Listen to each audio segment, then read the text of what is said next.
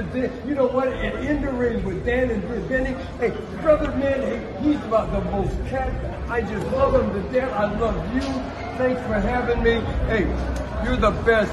I'm telling you, brother. In the Ring with Dan and Benny. Yeah. We love you. Thank you so much. Mwah. Oh, yeah.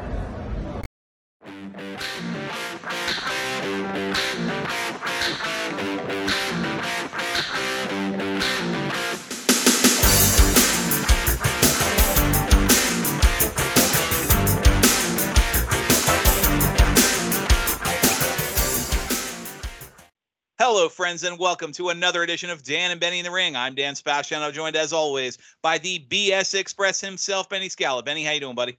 Dan, the great Ernie Banks, number 14, Mr. Cub. He'd look out at beautiful, majestic Wrigley Field on a sunny day and say, let's play 2. And after doing 100 episodes, I'm going to say, let's do another 100.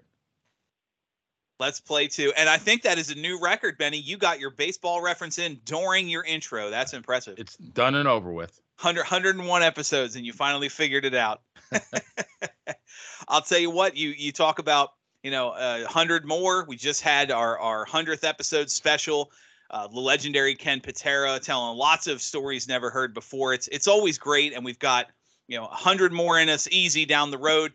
And we're starting with a part 2. Benny, why don't you tell everybody what we got going on Yes, tonight? sir. This is actually part 2 of our Glamour Girls of Wrestling series. We had Desiree Peterson on. It was actually 3 months ago today.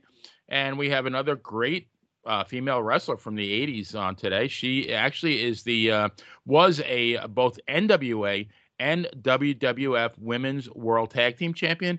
Absolutely delighted to introduce Princess Victoria. Princess Victoria, welcome to Dan and Benny in the Ring. Well, thank you for having me. I appreciate it. How are you guys doing tonight? Doing all right. Yeah. Loving the... I really appreciate the fact that you said WWF and not WWE. Yeah. Nope. Got to get our facts straight here. Wrong. Absolutely. I think one of the biggest sins I've ever seen is the Johnny Unitas plaque in the Hall of Fame says Indianapolis Colts. And you have to get your history right when you talk about the name changes. So we always do that. Right.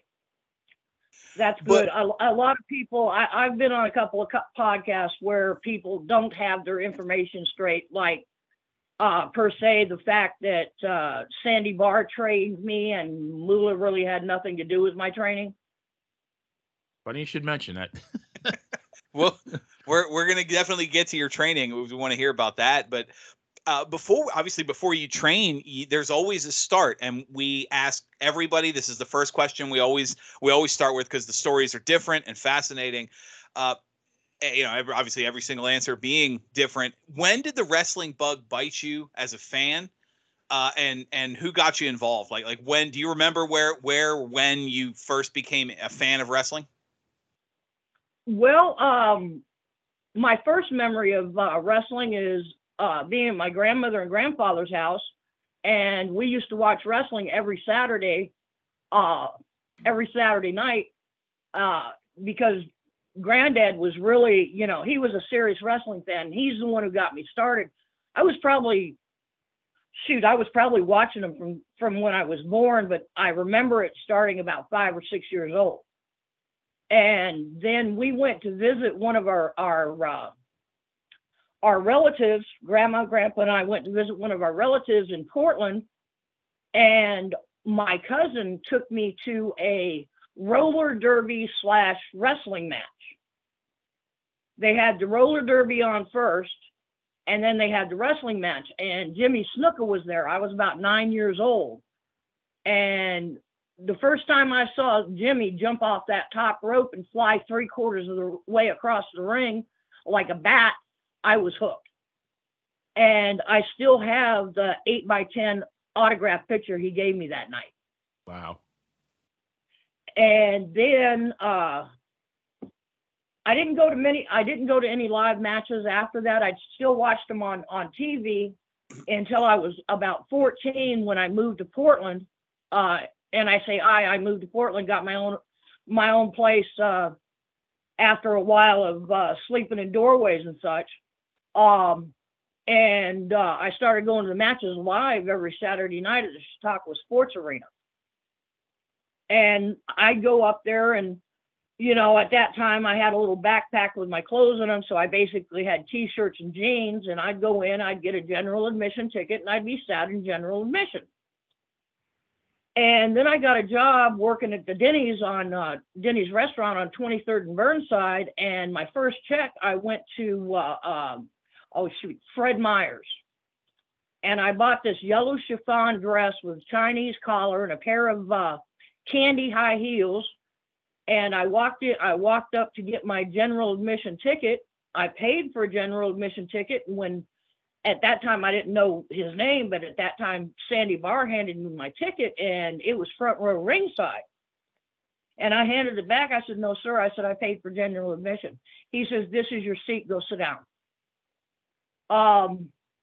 And then I kept going to the matches and kept going to the matches. And one Sunday morning, one of the district managers at Denny's kind of aggravated me, and I walked out of the job there. And by that time, I'd gotten to know, you know, the security guards and Sandy Barr and his wife.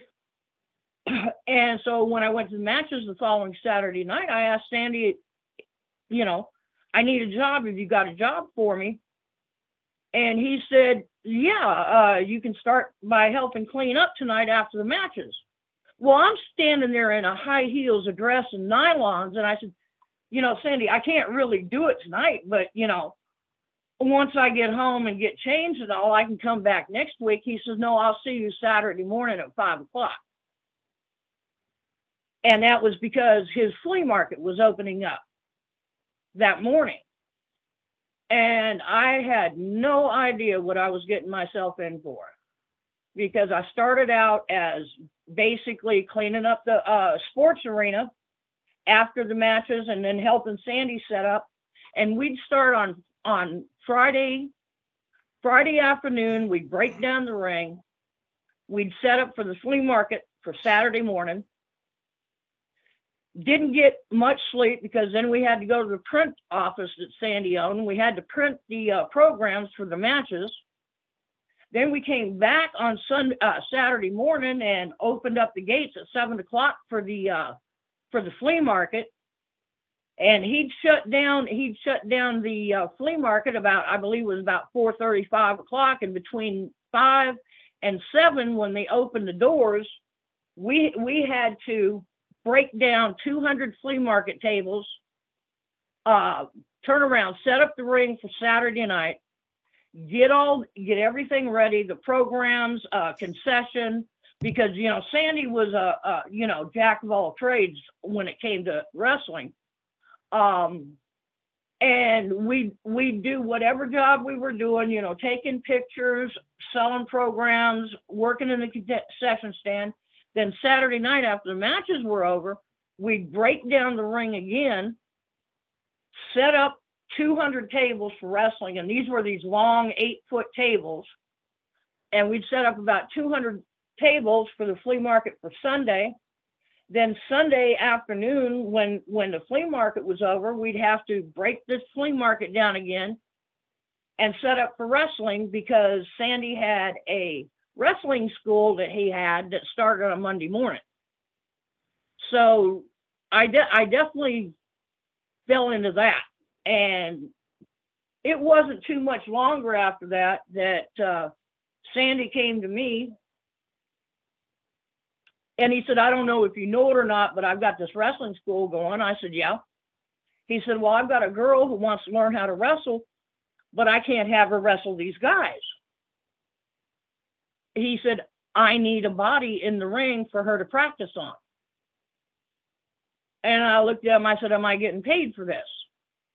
And he said, "Yeah, I'll pay you your regular hourly wage," which I think at that time was $3.75 or $4 an hour, something like that.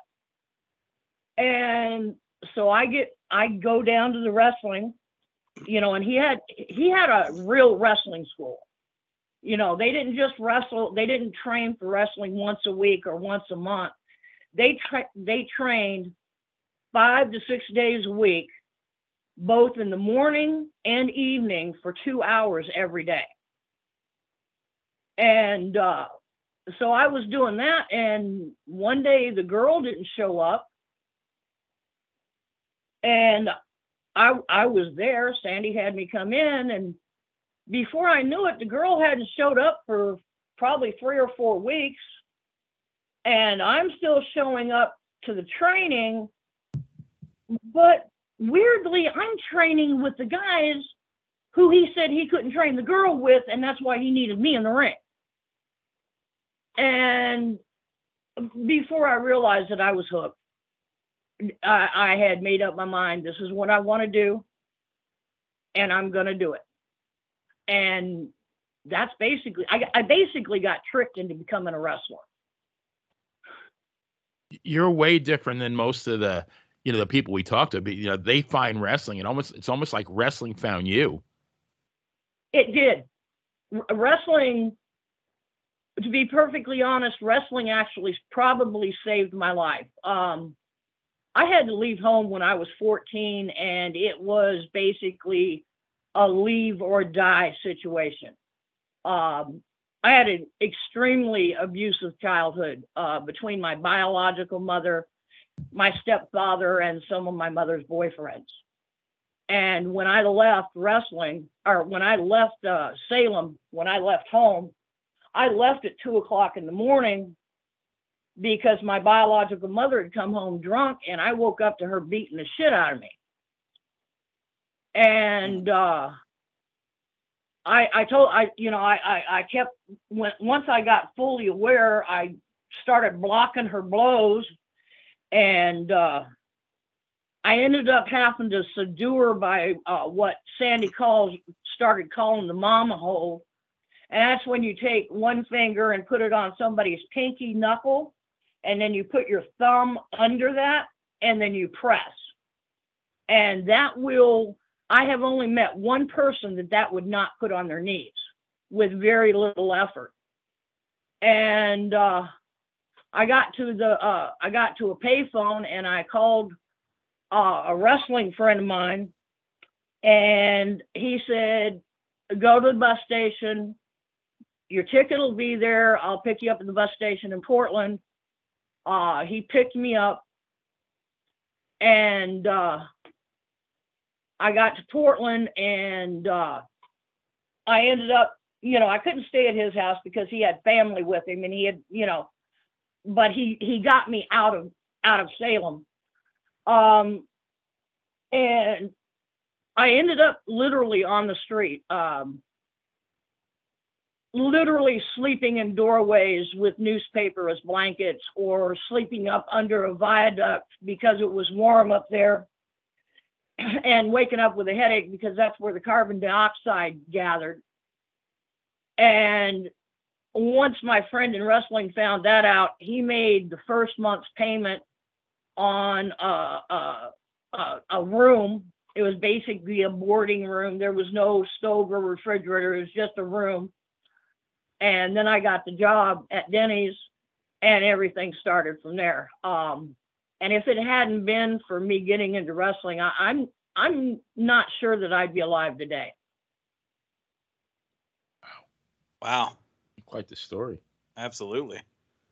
Well, somehow, I don't know how, but once Sandy started putting me on the front row and couldn't figure out why wrestlers were falling at my feet on the front row, me wearing a dress. And then I started, like I said, when you're working and the guys are there, you end up talking to them, you get to know them, you realize they're real people. And I kind of became a little sister because everybody found out I was 14 years old, and I was living in a wino motel and trying to make a go of it at 14. And I just became little sister. And, it was one of those things where you didn't mess with the little sister. To this day, when I see the guys, it's family, and I became a part of the wrestling family. You mentioned, excuse me, you mentioned, obviously Northwest and Sandy Barr, and then, according to like looking up some information on your early career, your first recorded match was against, or at least in the database, was against Velvet McIntyre. This was a couple months shy of your 19th birthday. You had gone to British Columbia. I mean, you're telling the story correct. about you were just telling the story, and as awful as it was, it's really kind of a great story to show the importance of wrestling in your life. So, I mean, at this point, you're barely out of high school and wrestling in a different country. How was that? What was that like? Well, I've got, and I hate to say it this way, but I've got the classic Cinderella story. I went from a really bad situation, and how I ended up wrestling Velvet was Sandy trained Velvet as well. And Velvet came down. This was after I was still training. Velvet came down and we started training together.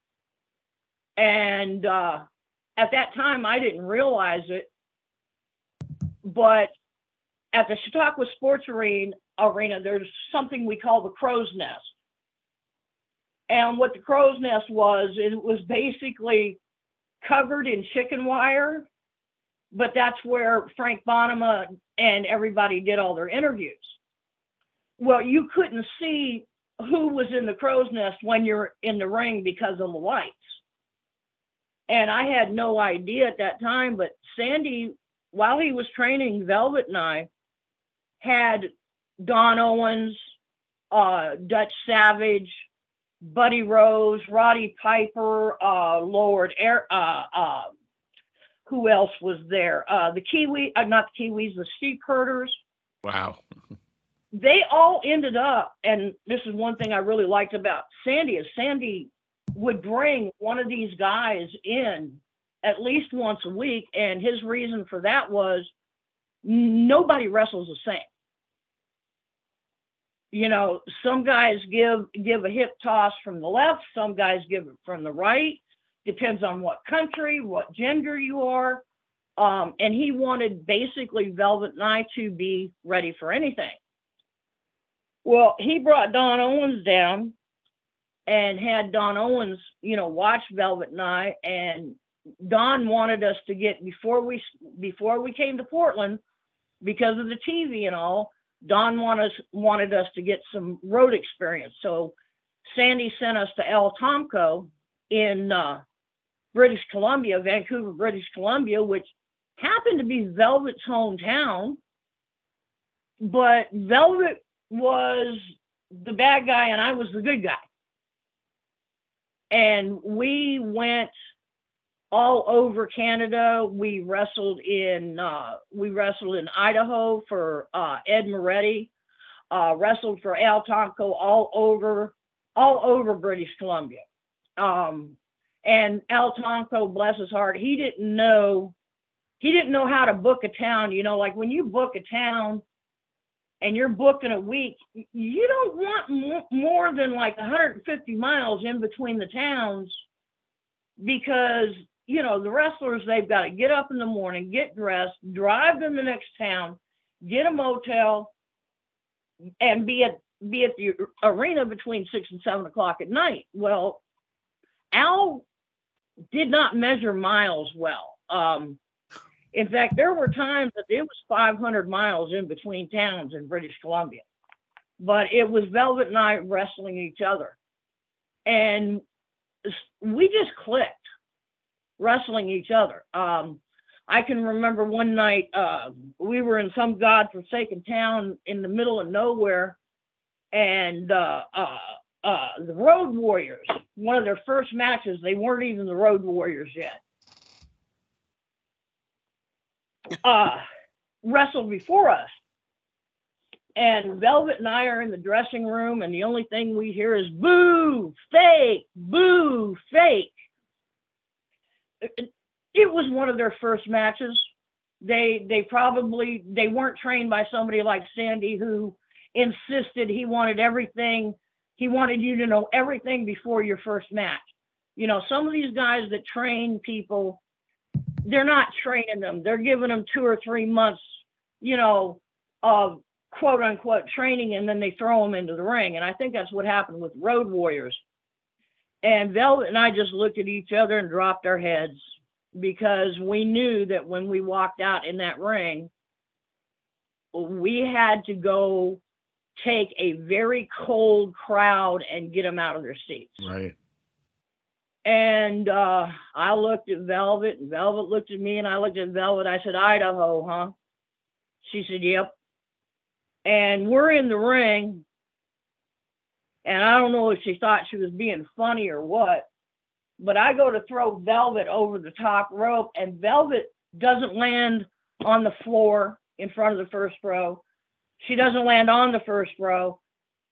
She literally flew to the second row. And I looked at her, and I looked at her, and I looked at her, and I hit the rope, and I flew, and I landed right on top of her. And we grabbed each other's hair, and we rolled over all the people that were in the first and second row till we ended up at the end of the row, and we fell on the floor fighting.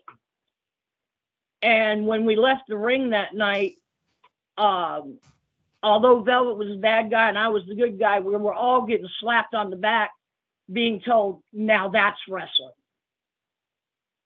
And from that night on, I mean, up until till Sandy had to send us to Moolah's, you know, we were fighting each other in the ring, and people just really, they liked the fact that we were real women.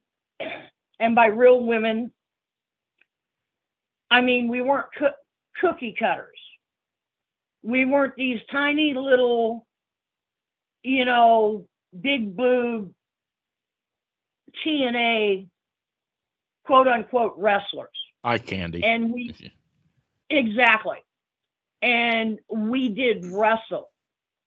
You know, Sandy, before I ever learned the first professional wrestling hold, he brought in Professor Dale Lewis, who was also a wrestler in high school. And we were taught to do collegiate style and Greco-Roman wrestling.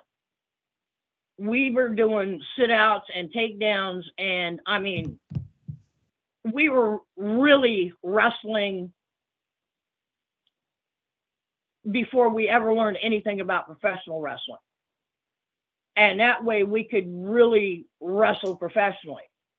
You know, a lot of people say, you know, well, is wrestling fake? And I've asked them, I looked at them, I said, did you have a good time tonight? Yeah. Do you feel you got your money's worth? Well, yeah. Are you coming back next week? Yeah, of course I am. Then why do you care? What else matters, right? Right, exactly. Right. Plus, you get 2 women landing on your lap. I'm paying for double admission the next week. Right? It always cracks me up, people that love like action movies and stuff like that. Oh, you can't like wrestling. That's entirely fake. You know, they're not actually fighting. And Bruce Willis really stood on the wing of an airplane, right, as it crashed into downtown New York. Yeah, that really happened. Absolutely. So you mentioned Moolah and South Carolina, Vicki. How did that come to pass that you wound up in South Carolina from the Pacific Northwest? Well, what happened was, and what a lot of people know is Moolah basically had a stranglehold on women's wrestling in the 80s, late 70s and early 80s. In order to get booked, you basically, you know, either you took a bunch of crappy bookings where you might wrestle once a week or twice a week or less, or you went to Moolah. And Sandy came to us one day and he told me and Velvet, he said, I don't want to do this, but I got no choice. If you guys want to wrestle, I've got no choice but to tell you the best way to wrestle full time is go work for Moolah. And it wasn't, oh God, you're getting to go wrestle for Moolah. It was, I have no choice but to send you to Moolah.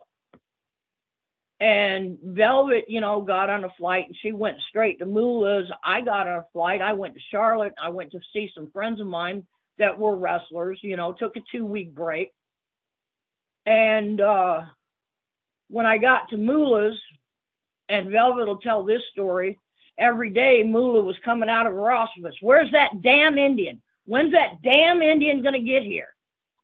And that's basically how Moolah and I's relationship started off, is I didn't do things exactly the way she wanted me to do them.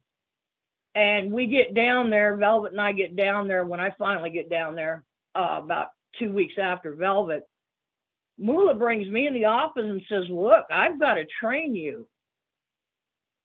Huh? Well, you've got to be retrained. You don't wrestle like women. Huh? I've already been on the road a year and a half, and she's telling me that she's got to retrain me, and she needs $1,000 from me to retrain me. And before I got there, actually, one of the guys that I came to visit in Charlotte had told me, he said, Vicki, he said, you can stay here. You can find yourself a job, get on your feet, get yourself an apartment. And while you're doing that, you can stay with me here. But please don't go to Moolah's. And this was said more than once by more than one person. Nobody wanted me to go to Moolah's. And I didn't know why until much later. Well, I didn't know why until she told me she had to have $1,000 to retrain me, because Sandy Barr had never asked for one thin penny for me and Velvet. He had actually, when Velvet came from Canada to train, she was already staying at Sandy's, and Sandy got tired of me being late because I lived on one side of Portland and Chautauqua Sports Arena was on the other end, and I had to take a bus back and forth, and I was always being late. And one day he said, pack your stuff. You're moving in with me. Sherry's already said it's okay. And that's how Sandy trained you. He literally brought you into his family. But anyway, I get down there. She says, I got to have $1,000 to train you. Okay. And then I go out, the next morning, I'm out in the barn, the big barn, and waiting for Moolah to come out and train me. And here comes Joyce Grable, Wendy Richter, Leilani Kai, Judy Martin, Candy Malloy, and last but not least, Donna Cristantello. I never, in the entire time that I was at Moolah's, and that was approximately 2.5 years, I never saw Moolah get in the ring. Moolah had nothing to do with my training at all. Donna Cristantello would get in there, and she couldn't see why, and Moolah never knew this while she was alive, but Donna could not see why I needed to pay her training fees, because she didn't see the training that I needed, nor did Velvet. And then one day, about 3 or 4 months later, Moolah started booking me and Velvet. And at first we were being booked, single matches with Joyce Grable or Judy Martin. And then one day she came to us, she said, I want you guys to start training as a tag team. Well, as magical as it was when Velvet and I wrestled each other, it was 10 times more magical when we became a team. We could read each other's minds. I mean, a look, a motion. I knew what she wanted. She knew what I wanted. And that's basically how we became a tag team. Vicki, I watched the Dark Side episode. I thought it was fabulous.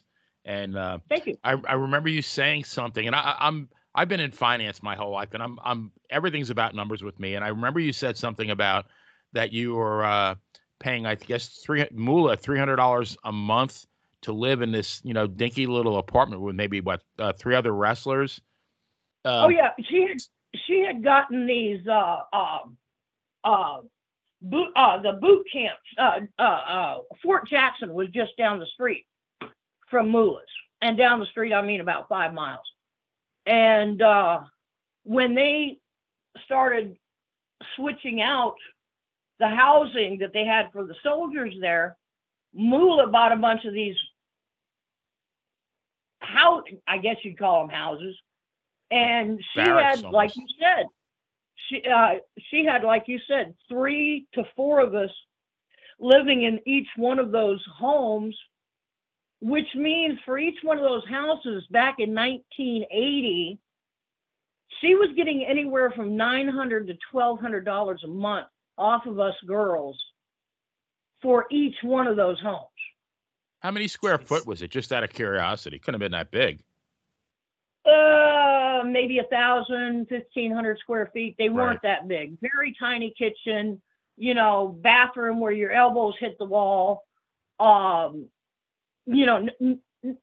big. If you pull up, a soldier's house in Fort Jackson, I'm sure you'll see it.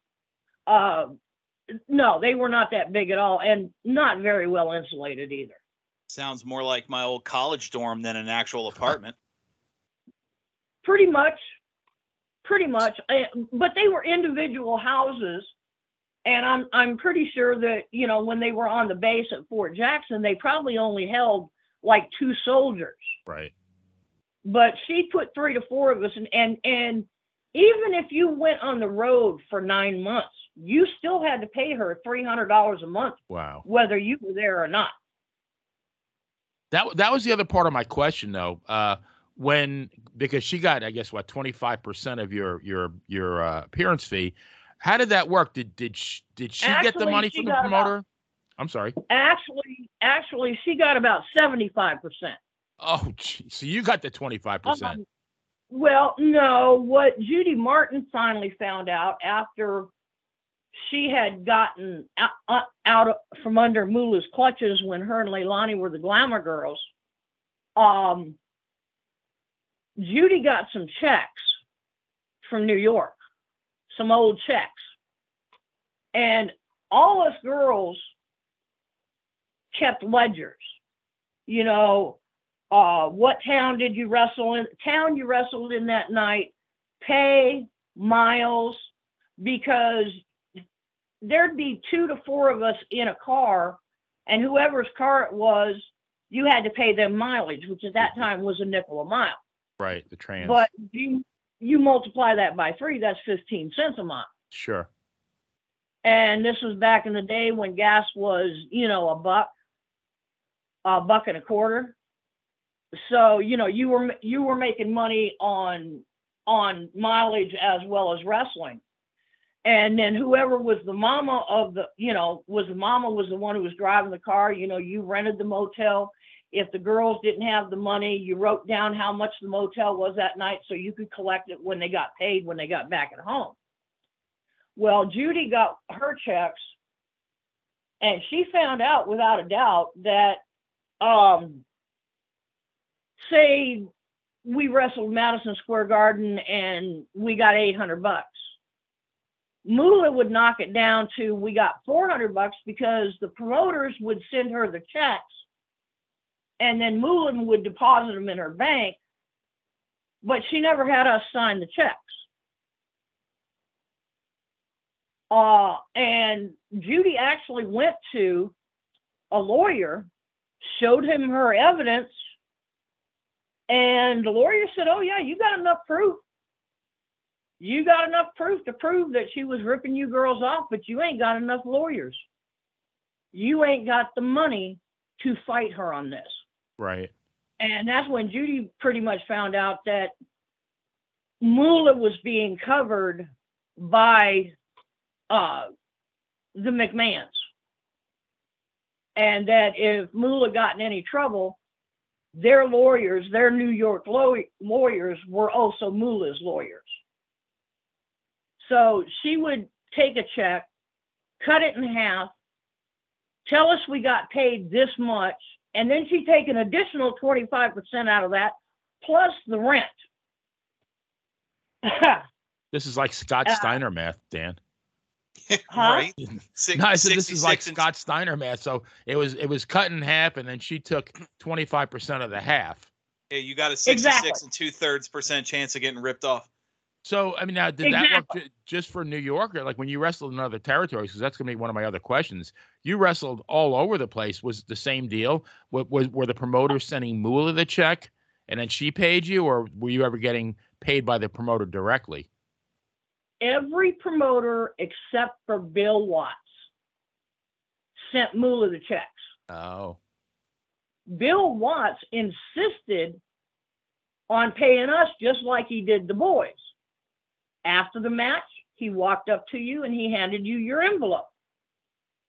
And none of us could figure out how we made more money in, say, a place like Thibodaux, Louisiana, than we made for being semi-main event at Madison Square Gardens.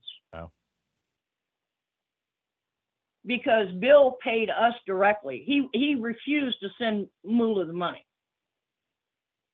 And Moolah didn't like it at all. In fact, every time that I was in Bill's territory, she called me up every night. Well, how much did you guys get paid tonight?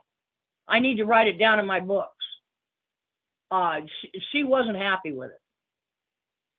So did you still have to then pony up the 25% of what Watts paid you to her? Oh yeah. That's why she called me every night to find out how much we made, so that she could definitely, put the 25% on the books. Well, they didn't call her Moolah for no reason. Right. Oh, well, we yeah. And I tell everybody, Lillian Ellison was one person and Moolah the wrestler was another person. Lillian Ellison, the business manager, can't stand her, ain't got no use for her. If she was to rise from the grave and walk up and go to hug me, I'd slap her in the face. But Moolah the wrestler,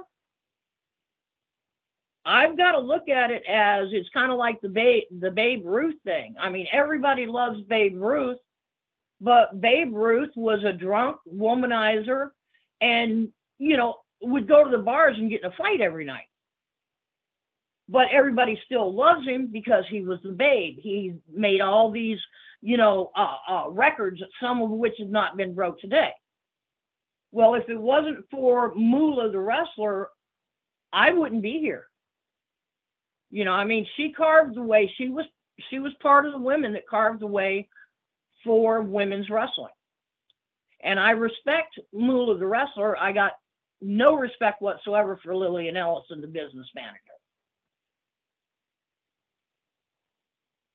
Jeez.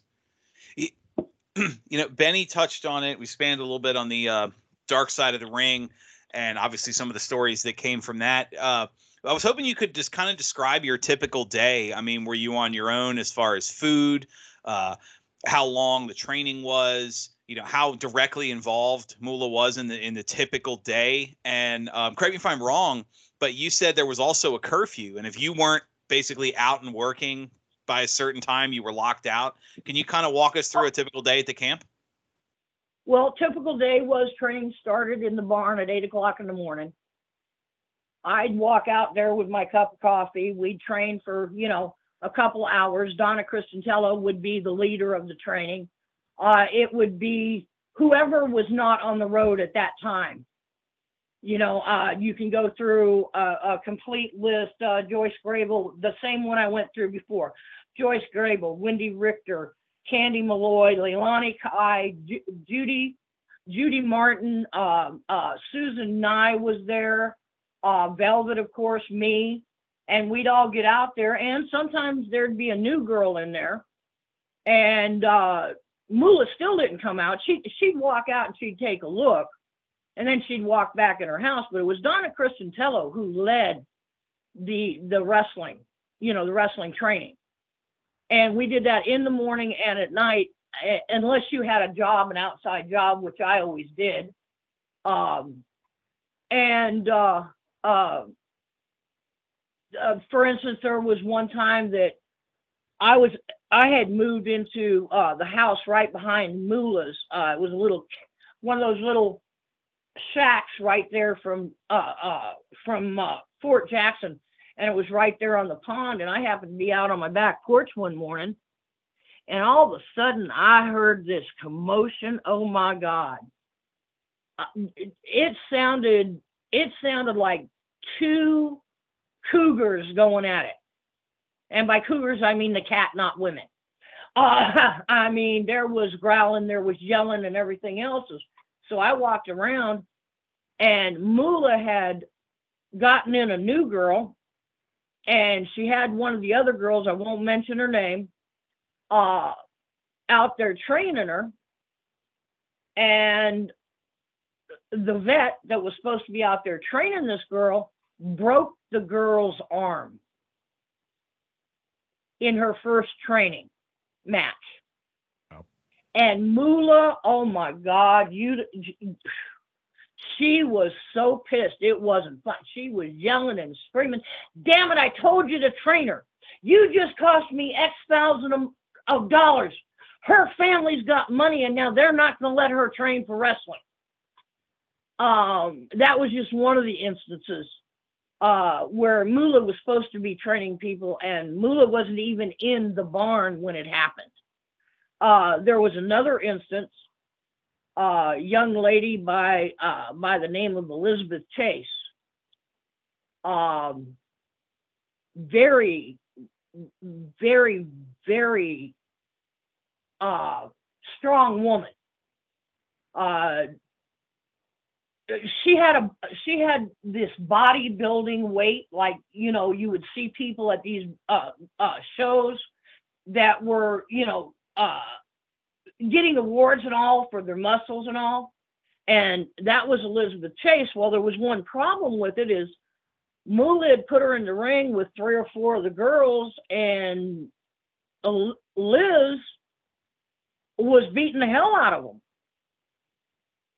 And I happened to walk out there because, for some reason, training was canceled that day. Well, I found out it was because Liz was in the ring with one of the other girls, and I walk out and I stand beside Moolah because I'm watching.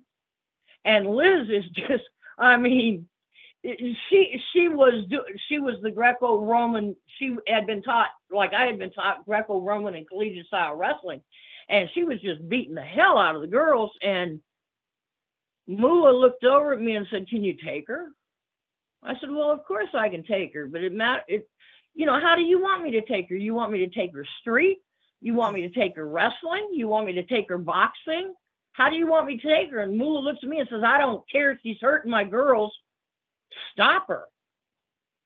So I set my cup of coffee down and I jumped up in the ring, told the other girl to get out, and Liz came at me, and she was doing a bulldog at me with her head down and her fist up, and I sidestepped her, grabbed her, with my left arm, under the throat, cinched up, and dropped down to the mat. And as I was dropping, I kicked back. So I basically slid her face across the mat. And when she came up, she had a damn rug burn across the front of her forehead, on her nose, and on her chin, all the main places that were standing out. And she just stopped and looked at me. I never had a problem with her after that. Wow. But the thing is if that was my training school, I'm the great whoever, and there was somebody up in the ring hurting my girls, it wouldn't be me asking somebody else to get in that ring. It would have been me getting in that ring and teaching that person a lesson. But Moolah wouldn't do it. She sent me up to do her dirty work. Mm.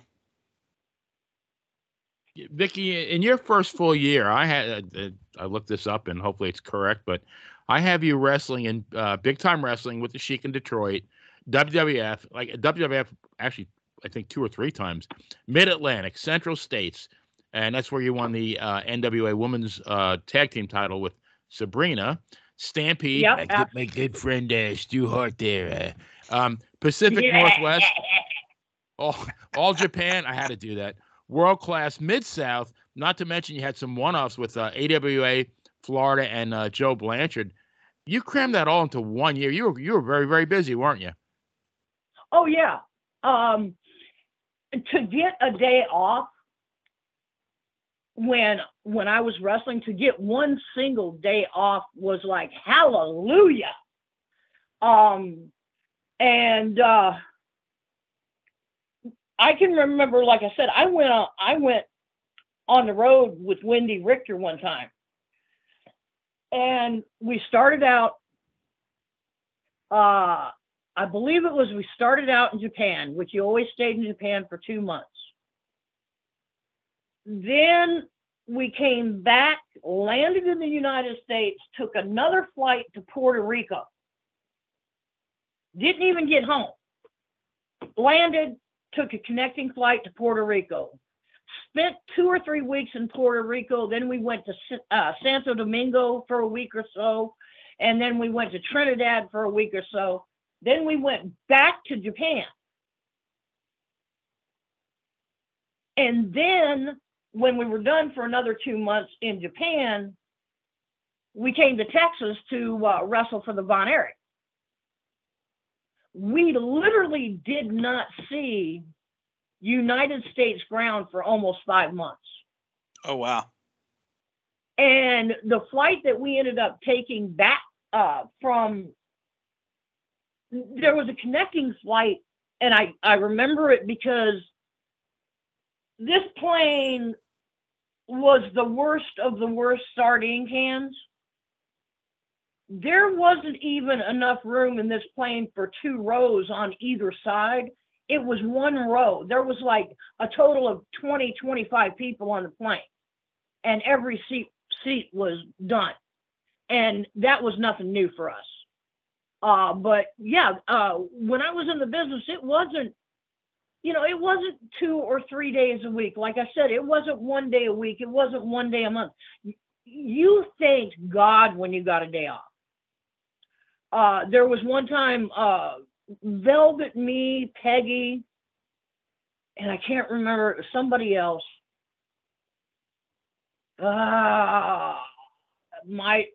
No, it wasn't Leilani. I can't remember who the other wrestler was, but it was me, Peggy Lee, and Velvet for sure. And for some reason, we were in New York, and for some reason, the entire cast for WWF got 2 days in a row off.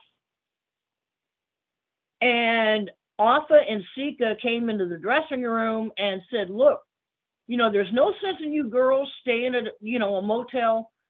We're 150 miles away. You can drive to our place. You can stay there. I can't remember if it was Alpha or Sika, but their wife was pregnant in the hospital, in labor. And we were all at her house, helping her have the baby. Every time we got a phone call that the contractions were, getting closer and closer together, everybody had a shot.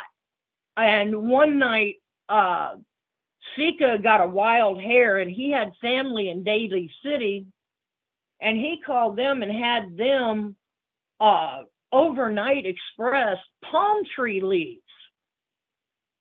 And then he went in the backyard and started, him and the boys were digging a hole. I walked out, I said, what are y'all doing? We got palm tree leaves coming. We're going to cook a hog. And what they did was they dug this hole, filled it with wood, this blazing fire, waiting on the palm tree leaves. Then when it got down to nothing but coals, they lay the palm tree leaves down and put a pig over the top of that, put more palm tree leaves on top of the pig, and then covered it until the next day. Because we were not only celebrating that, Sika's wife was in the hospital having a baby, we had 2 days off.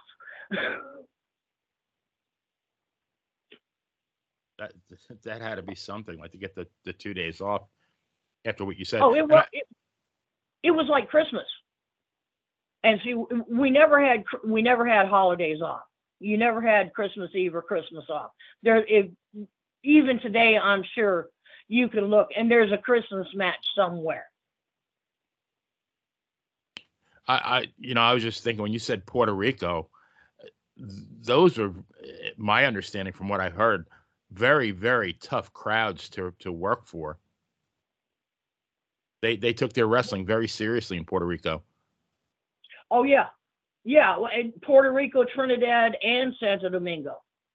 Your Hispanic, Mexican, Spanish, countries, even today, lucha libre. That is what, how do I explain it? If you go in that arena and you're not a wrestler, the crowd will take you out. The one thing I liked about going to the Hispanic, Mexican, Spanish areas was I got to be the bad guy. And I had always wanted to be a heel from day one. And I told Sandy, I said, I want to be a heel.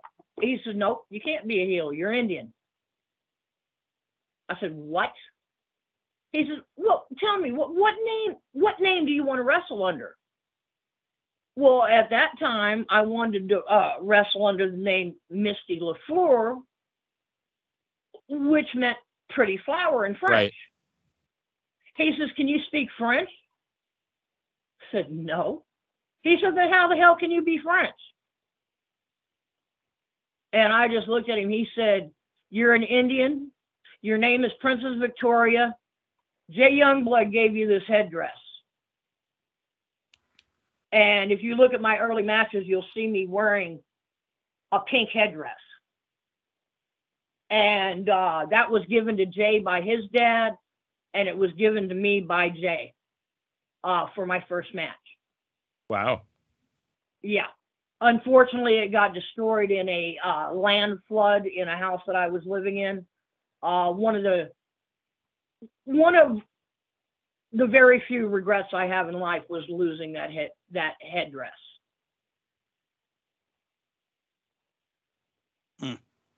But when I got to go and Sandy, in Canada here stateside, I could never be the bad guy. But every time I went out of country, I got to be the heel, and I loved it. I think it was Trinidad. It was either Santo Domingo or Trinidad. They had when Wendy and I got there, they had canceled our matches for the first 3 days because the day before we got there, their vice president had died. Well, we weren't exactly off duty. We had to do radio. We had to do TV. We had to do, advertisement, going from place to place, letting people know that the women wrestlers were here. And they had me do a radio spot. And what do they call him? The DJ for the radio spot asked me, he said, what do you think of our country? Well, I went totally heel. And I said, you mean this dirty little country with these dirty little people who have been begging me for 5 years to come here? And just because some vice president dies, you cancel my matches for 3 days? Ooh. And I look up, and the guy who had taken me to this radio announcement, he's doing the slice across the throat. Well, it was too late. You can't take words back. And this was a live radio shot. I had no clue. And like I said, I can't remember if it's Santo Domingo or Trinidad, but it was one of the two. I believe it was Santo Domingo. I had no clue that Santo Domingo worshiped this vice president like we did JFK. The first match that we had, about 3 nights later, I get in the ring and they start throwing oranges at me. Now understand, they're not the little oranges we have over here. When you get into a nice sunny area that's growing oranges can be bigger than a softball. Oh because yeah. they've got a very thick skin on them, which keeps the juice in. And they were throwing oranges at me in the ring, and I happened to reach up and catch one, and it was just one of those coincidences that I saw the guy who threw the orange that I caught, and I threw it back at him, and the powers that be allowed me to hit him upside the head with it. And that kind of, everybody went, huh? But after that, as I was leaving the ring that night, they had 2 security guards, one on either side of me. But I'm getting pinched. I'm getting punched. I mean, these 2 security guards, my hair is getting pulled. One of the security guards grabbed a pair of scissors away from a girl because he was trying to cut my pigtail off. But the match had sold out that night, and we were there for at least 2 weeks. And every night it was a sellout crowd. And the second night, I didn't have 2 security guards. They literally had a ring around me. There was a security guard in front of me. There were 2 on the side of me. There was one behind me. And then there was one up in front pushing people away as we were coming through, and one behind keeping people from coming up from the behind. But they were still getting through. They hated me. But I enjoyed every minute of it. Well, let me ask you real quick. Obviously, there's something we got to get on before the interview's over. But I wanted to just kind of a quick follow up. You talked about the heel face dynamic, and I'm curious if your thoughts, if your career would have played out differently if you could have been a more consistent heel stateside with that as many territories as you ran through in the early years. No, I think Sandy knew exactly what he was talking about. You won't find very many, if any, Native Americans that are in the wrestling business or were in the wrestling business that were heels. They were all baby faces. Yeah, true. Mm-hmm. And I'm not sure why, but I've seen wrestlers that were doing what they call tweener. Yeah, they were a good guy, but and I'm one of them. Yeah, but they were a good guy. Yet you can see me. There was a match where I'm in the ring with Wendy Richter, and she's choking me, and I end up biting her thumb. And you can see it because she comes up, and I still got her thumb in my mouth. But for some reason, the dynamic for Native American wrestlers is we were always babyface, whether we wanted to be or not in the United States. Vicky, it's a very long, I don't know if you ever saw the movie Back to School when Rodney Dangerfield takes his final exam. It's one question with 37 parts. So I'm going to do something, not really, but kind of a long question here. So in April of 1984, you wrestled as a babyface, wrestled a heel cowgirl Wendy Richter, and I watched the match over the weekend. You pinned her clean in the middle of the ring. You broke your neck probably maybe about 5 months after that. And so I guess my question is, and you had a number of wins over Wendy Richter. Actually, you beat her a lot more than she beat you. You have I think a 37-29, which I'm sure is not completely accurate, but you had a lot of wins over Wendy Richter. If that broken neck hadn't happened, do you think that maybe it would have been you that got the push instead of Wendy? And then the other part of that question is, and you spoke about it on the Dark Side of the Ring, as far as after you got the broken neck, you went from the hospital. I believe they shipped you right back to South Carolina with Moolah. And if I listened right, she was trying to have you take bumps like not that long after you got back there, and you could barely even walk.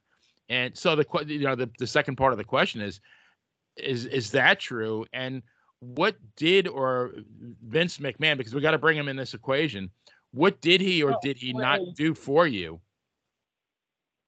All right, what happened was I was in the ring.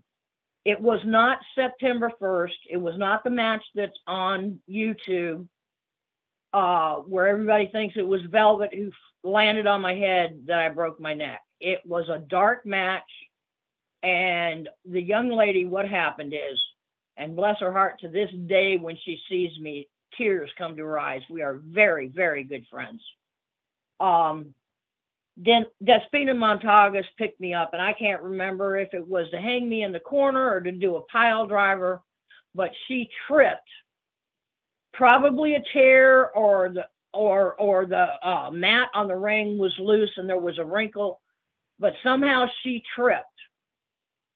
And we both went down, and when we went down is when my neck got broke. I had no clue that my neck was broken at the time because of, I guess, the adrenaline, and I ended up finishing the match and got back to the dressing room. And, you know, when you come out of a match, especially, you know, when you're doing a title match, and not even so much a title match, but I was always taught, I don't care if there's 5 people or 50,000 people in that crowd, you give them the same match. You give them 150% of what you got. And I get back to the ring. I am dripping in sweat, and I'm sitting down on the bench, and I'm cooling off. And I went to reach down to start unlacing my boots. And when I did, I felt this ungodly pain in my neck. And I sat back up, and I do what most wrestlers in my day did at that time was, all right, what muscle have I pulled this time? And so I sat up straight for a while, and I went back down to untie my boots, and that's the last thing I remember. The next thing I remember, and from what I've been told, I screamed so loud that every wrestler in the building came running. Oh, wow. And you know, I'm pretty, even today, I'm pretty tough when it comes to pain. I mean, I broke my collarbone in the ring and I finished the match, and I didn't crack my collarbone, I broke it. That's impressive. Anybody that's ever had a collarbone injury knows how painful that is. Oh my God, you ain't kidding. I still have the bump for 40 years later. And the bone from my neck to the break is twisted one way, and from my shoulder to the break is twisted the other. One of the reasons that they classified me disabled. But anyway, the next thing I remember, I get this quick memory, red lights. I know I'm in a gurney because I've got one EMT on each side of me, and I mean, they're running me to the ambulance. Blackout again. Wake up. Well, not so much wake up, but the very next memory I have is doctors telling me I'm going to have surgery. Now, I do not remember how I got back to South Carolina. I don't know if I was in a car, a van, a train, a plane, you know, or riding a dinosaur. But the next memory I have is I'm walking from my little place to the barn with Moolah, and she's saying, all right, let's go see how you can take a bump. And I took a bump and I screamed. I went back to my room. Very little memory after that. You know, I don't know if the broken neck was interfering with something, but just very little memory of what happened. Then the next thing I know, Moolah has called me into her office, and at this time, I think it'd been, you know, 2 or 3 months, and I still hadn't heard a word from Vinnie Mac. and see, the thing is in March of '84 is when when Mr. McMahon Sr., notice the way I addressed the two. Yep. Mr. McMahon Sr. had sold the business to Vinnie Mac. So at the time that I broke my neck, Vinnie Mac was in control. Had, to this day, have not heard a word from any of the McMahons. Not a phone call, not a kiss my ass, not nothing. Not even like checking up in the hospital if you were all right? Not now, honestly, I don't know. I cannot remember. I cannot say that is a no. But to the best of your recollection, So you don't remember. So, yeah, I do not. He could have been there. Mr. McMahon Sr. could have been there. The only thing I remember is the one thing that I remember, and I was alone at the time, was the two doctors telling me that I had to have surgery. And then the next thing I remember, I'm in South Carolina at Moolah's. Now, I can tell you, after I got to South Carolina at Moolah's, no, I never heard anything from McMahon's. Not a word. Never received a dime from them. Now, I can tell you, I never received a bill from the hotel or from the hospital either. So somebody had to have taken care of that. But Moolah calls me into her office, and it wasn't Moolah at the time. This was Lillian Ellison. And she's telling me, look, I've got a guy I want you to talk to. He lives in Amsterdam. He wants you to come over. He's a fan of women wrestling. And this, I'll never forget this. And hon, the nicer you are to him, the bigger payday you'll get. And hon, you need a big payday right now. Jesus. Sounds like a madam. Well, I went over there and I talked to the guy on the phone. I'm not going to say his name because I'm just not going to. Everybody in the business knows who I'm talking about. And I get over there. This guy has not been beat by an ugly stick. This son of a gun had been beat by the whole damn forest. Oh. He had every branch on the way down. Oh yeah. And a couple other trees joined in just for the hell of it. And I had talked to him on the phone before I even got on the plane. I said, look, this is the thing, separate motel rooms. I want my own motel room.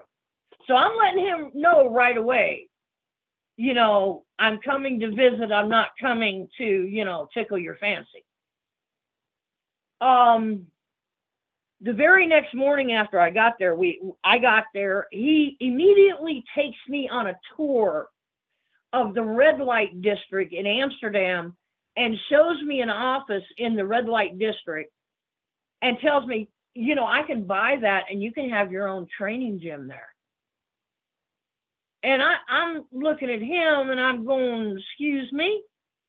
This is the red light district. You've got women almost down to their nethers in the window. I mean, this is the prostitution district in Amsterdam. And he's telling me he wants to set me up in a gym in this area. Nope, not happening. So I get my room, he gets his room. And, I've told you a bit about my childhood, so you can understand when I say survival mode. I wake up the next morning and I catch his hand with my right hand. I grab his left wrist because he's about 2 inches from my chest. And he's standing there in a pair of boxer shorts. And I'm holding his wrist and I'm starting to put pressure because he keeps pushing. And I looked at him and I said, blank, I will break your motherfucking wrist. You need to back off, and you need to back off now. Well, when he backed off, I looked at this guy. Now, if you take a Dixie cup, one of those little shot cups, right, and you put a toothpick in the center of it, that's what this man looked like in his boxers. And he wasn't white; he was translucent. Milk. You can almost literally see through this guy. long story short, as Vicky can make it, at one point he asked me, he says, you know, because I'm getting separate motel rooms and I'm there for a week. And we're driving his, I believe it was a Jaguar down the Autobahn.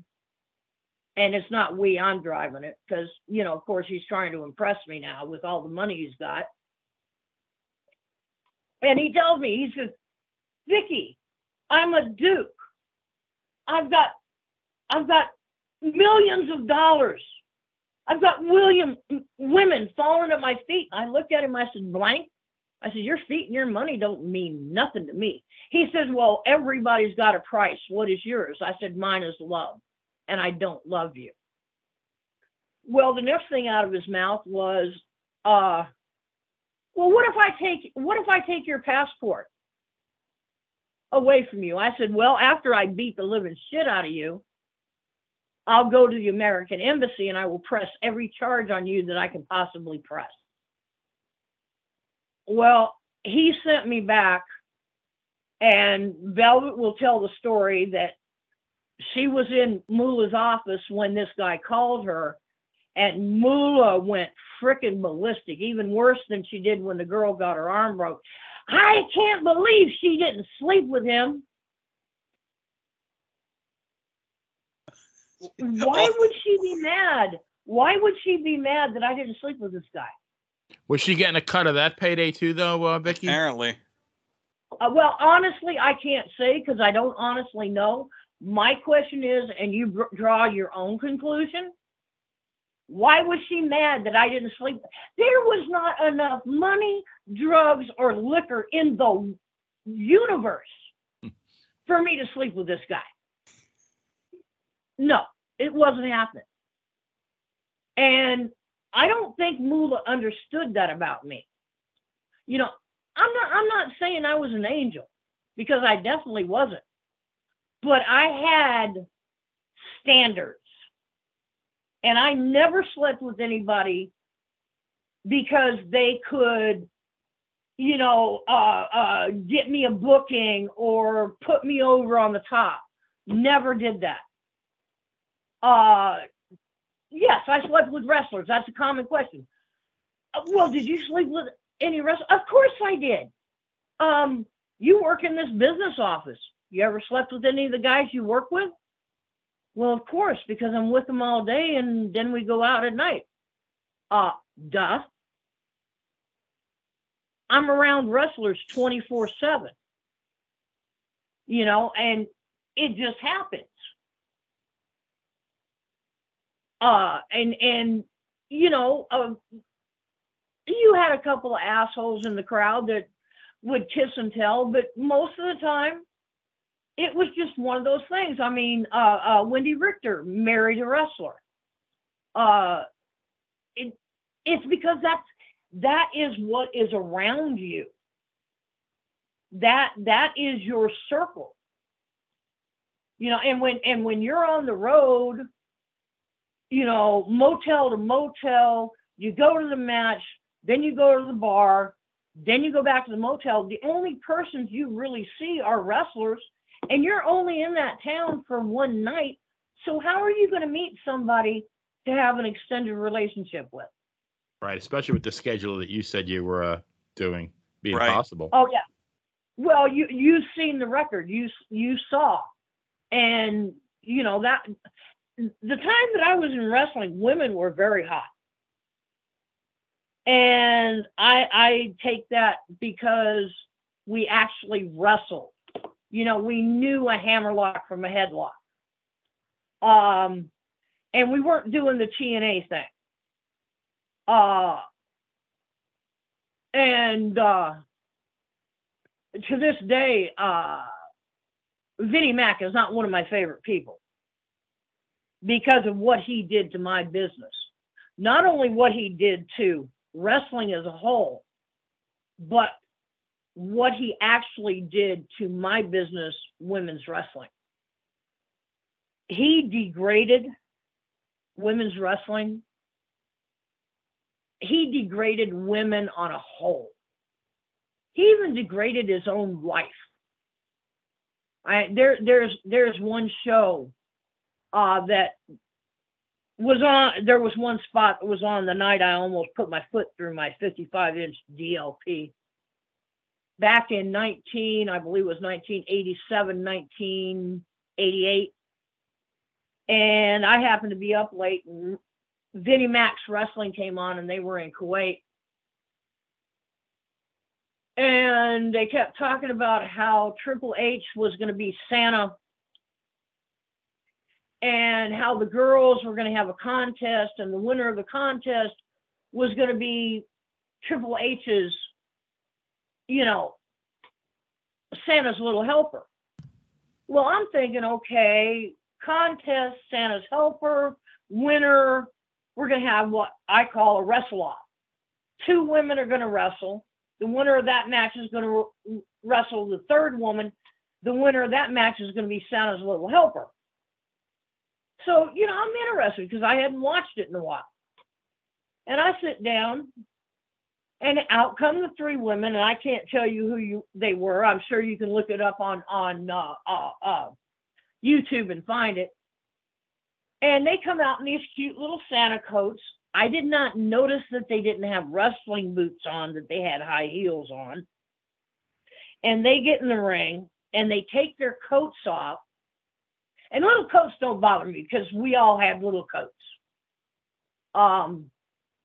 But when they took the coats off, they had 3 diamonds and butt floss. Jeez. And they started dancing. The contest was a dance-off, and the only thing missing was the frickin' pole and the dollar bills. And up until about 3 weeks ago, that was the last night I ever watched the WWE. The same night there was a spot that Vinny did, or that Vinny's wife Linda did, where, and I think it was Gary Hart, I won't swear to it, but I think it was Gary Hart, came to quote unquote the McMahon's house, and he was talking to Linda, and he was telling her all the wrong things that Vinnie Mac had done, and she was going to pay for it. And the last scene you see is him hooking Linda's arm very tightly, and they're walking up the stairs to the bedroom. And he told her, and now you're going to pay for what he's done. He even disrespected his own wife. You have to figure how many, I don't want to say feuds, but a lot of the work that Stephanie McMahon did was very sexualized for a while there too. I mean, her entire. Yeah. Go ahead. Yeah. Yeah. Like I'm saying, I'm not sure it's women's wrestling that he despises. I think it's women in general. I don't know if he's jealous because we get all the guys and he doesn't get any of them or what. I mean, several times I've offered Vinny $1,000. Him and I can walk in a room, a soundproof room, close the door. I want 5 minutes. Doesn't matter what happens. Doesn't matter if something, bones get broken or what else. He can walk out of that room with no consequences. I just want 5 minutes alone in a room with him.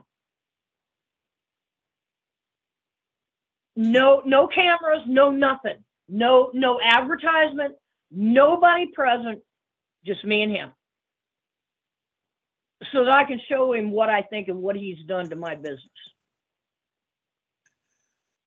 Well, and go ahead. I'm sorry. And that will stand until I can't stand.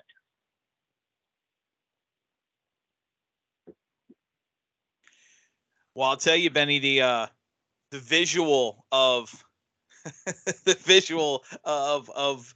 Princess Victoria and Vince McMahon as that door is closing. I can't think of a better final thought. Princess Victoria, you shared some phenomenal stories, and your career's and history and legacy is all amazing stuff. And some of it I know is probably not easy to talk about, and I appreciate you giving us the time to do so. So thank you so much for your time tonight. As obviously as we wrap up, do you have any final thoughts? Anything you want to put out before we let you go for the night? The main thing to these new wrestlers or these people trying to get into wrestling, if your trainer does not make you puke at least once during your first training, get the hell out of there and go find yourself a real trainer. If your trainer says after 3 months of training once a week for 3 months that you're ready to have your first match, do not walk, run and find yourself another trainer. And to all the indie women out there, and you know who you are, you're my friends and I love you all. Thank you for what you're doing for women's wrestling today. I love you all and I appreciate you all. And to the fans out there, thank you for being fans, because if it wasn't for you, I would be nobody. And God bless every one of you. Well said. Well said. Thank you again, Princess Victoria, for all your time. And we appreciate this. We'll definitely, Benny will reach out to you when everything's said and done and uploaded. And we'd love the chance to talk to you again in the future. I would love to. I would love that. Thank you for having me. I appreciate the way you guys let me talk. I really had a good time tonight. Thank you. Good. We're glad. Excellent. That's glad to hear it. Absolutely. Well, thank you again. Have yourself a good evening, and everyone, Princess Victoria, you have to look up some of your moments and matches on YouTube. It's out there. It's great stuff. And like you said, it is women's wrestling in the real wrestling style. I'm going to have to see if I can't find a clip of you throwing somebody into the crowd. There you go. So, again, for Princess Victoria, for the BS Express himself, Benny Scala, I'm Dan Sebastiano. Have a good night, everyone, and we will see you next time we're in the ring.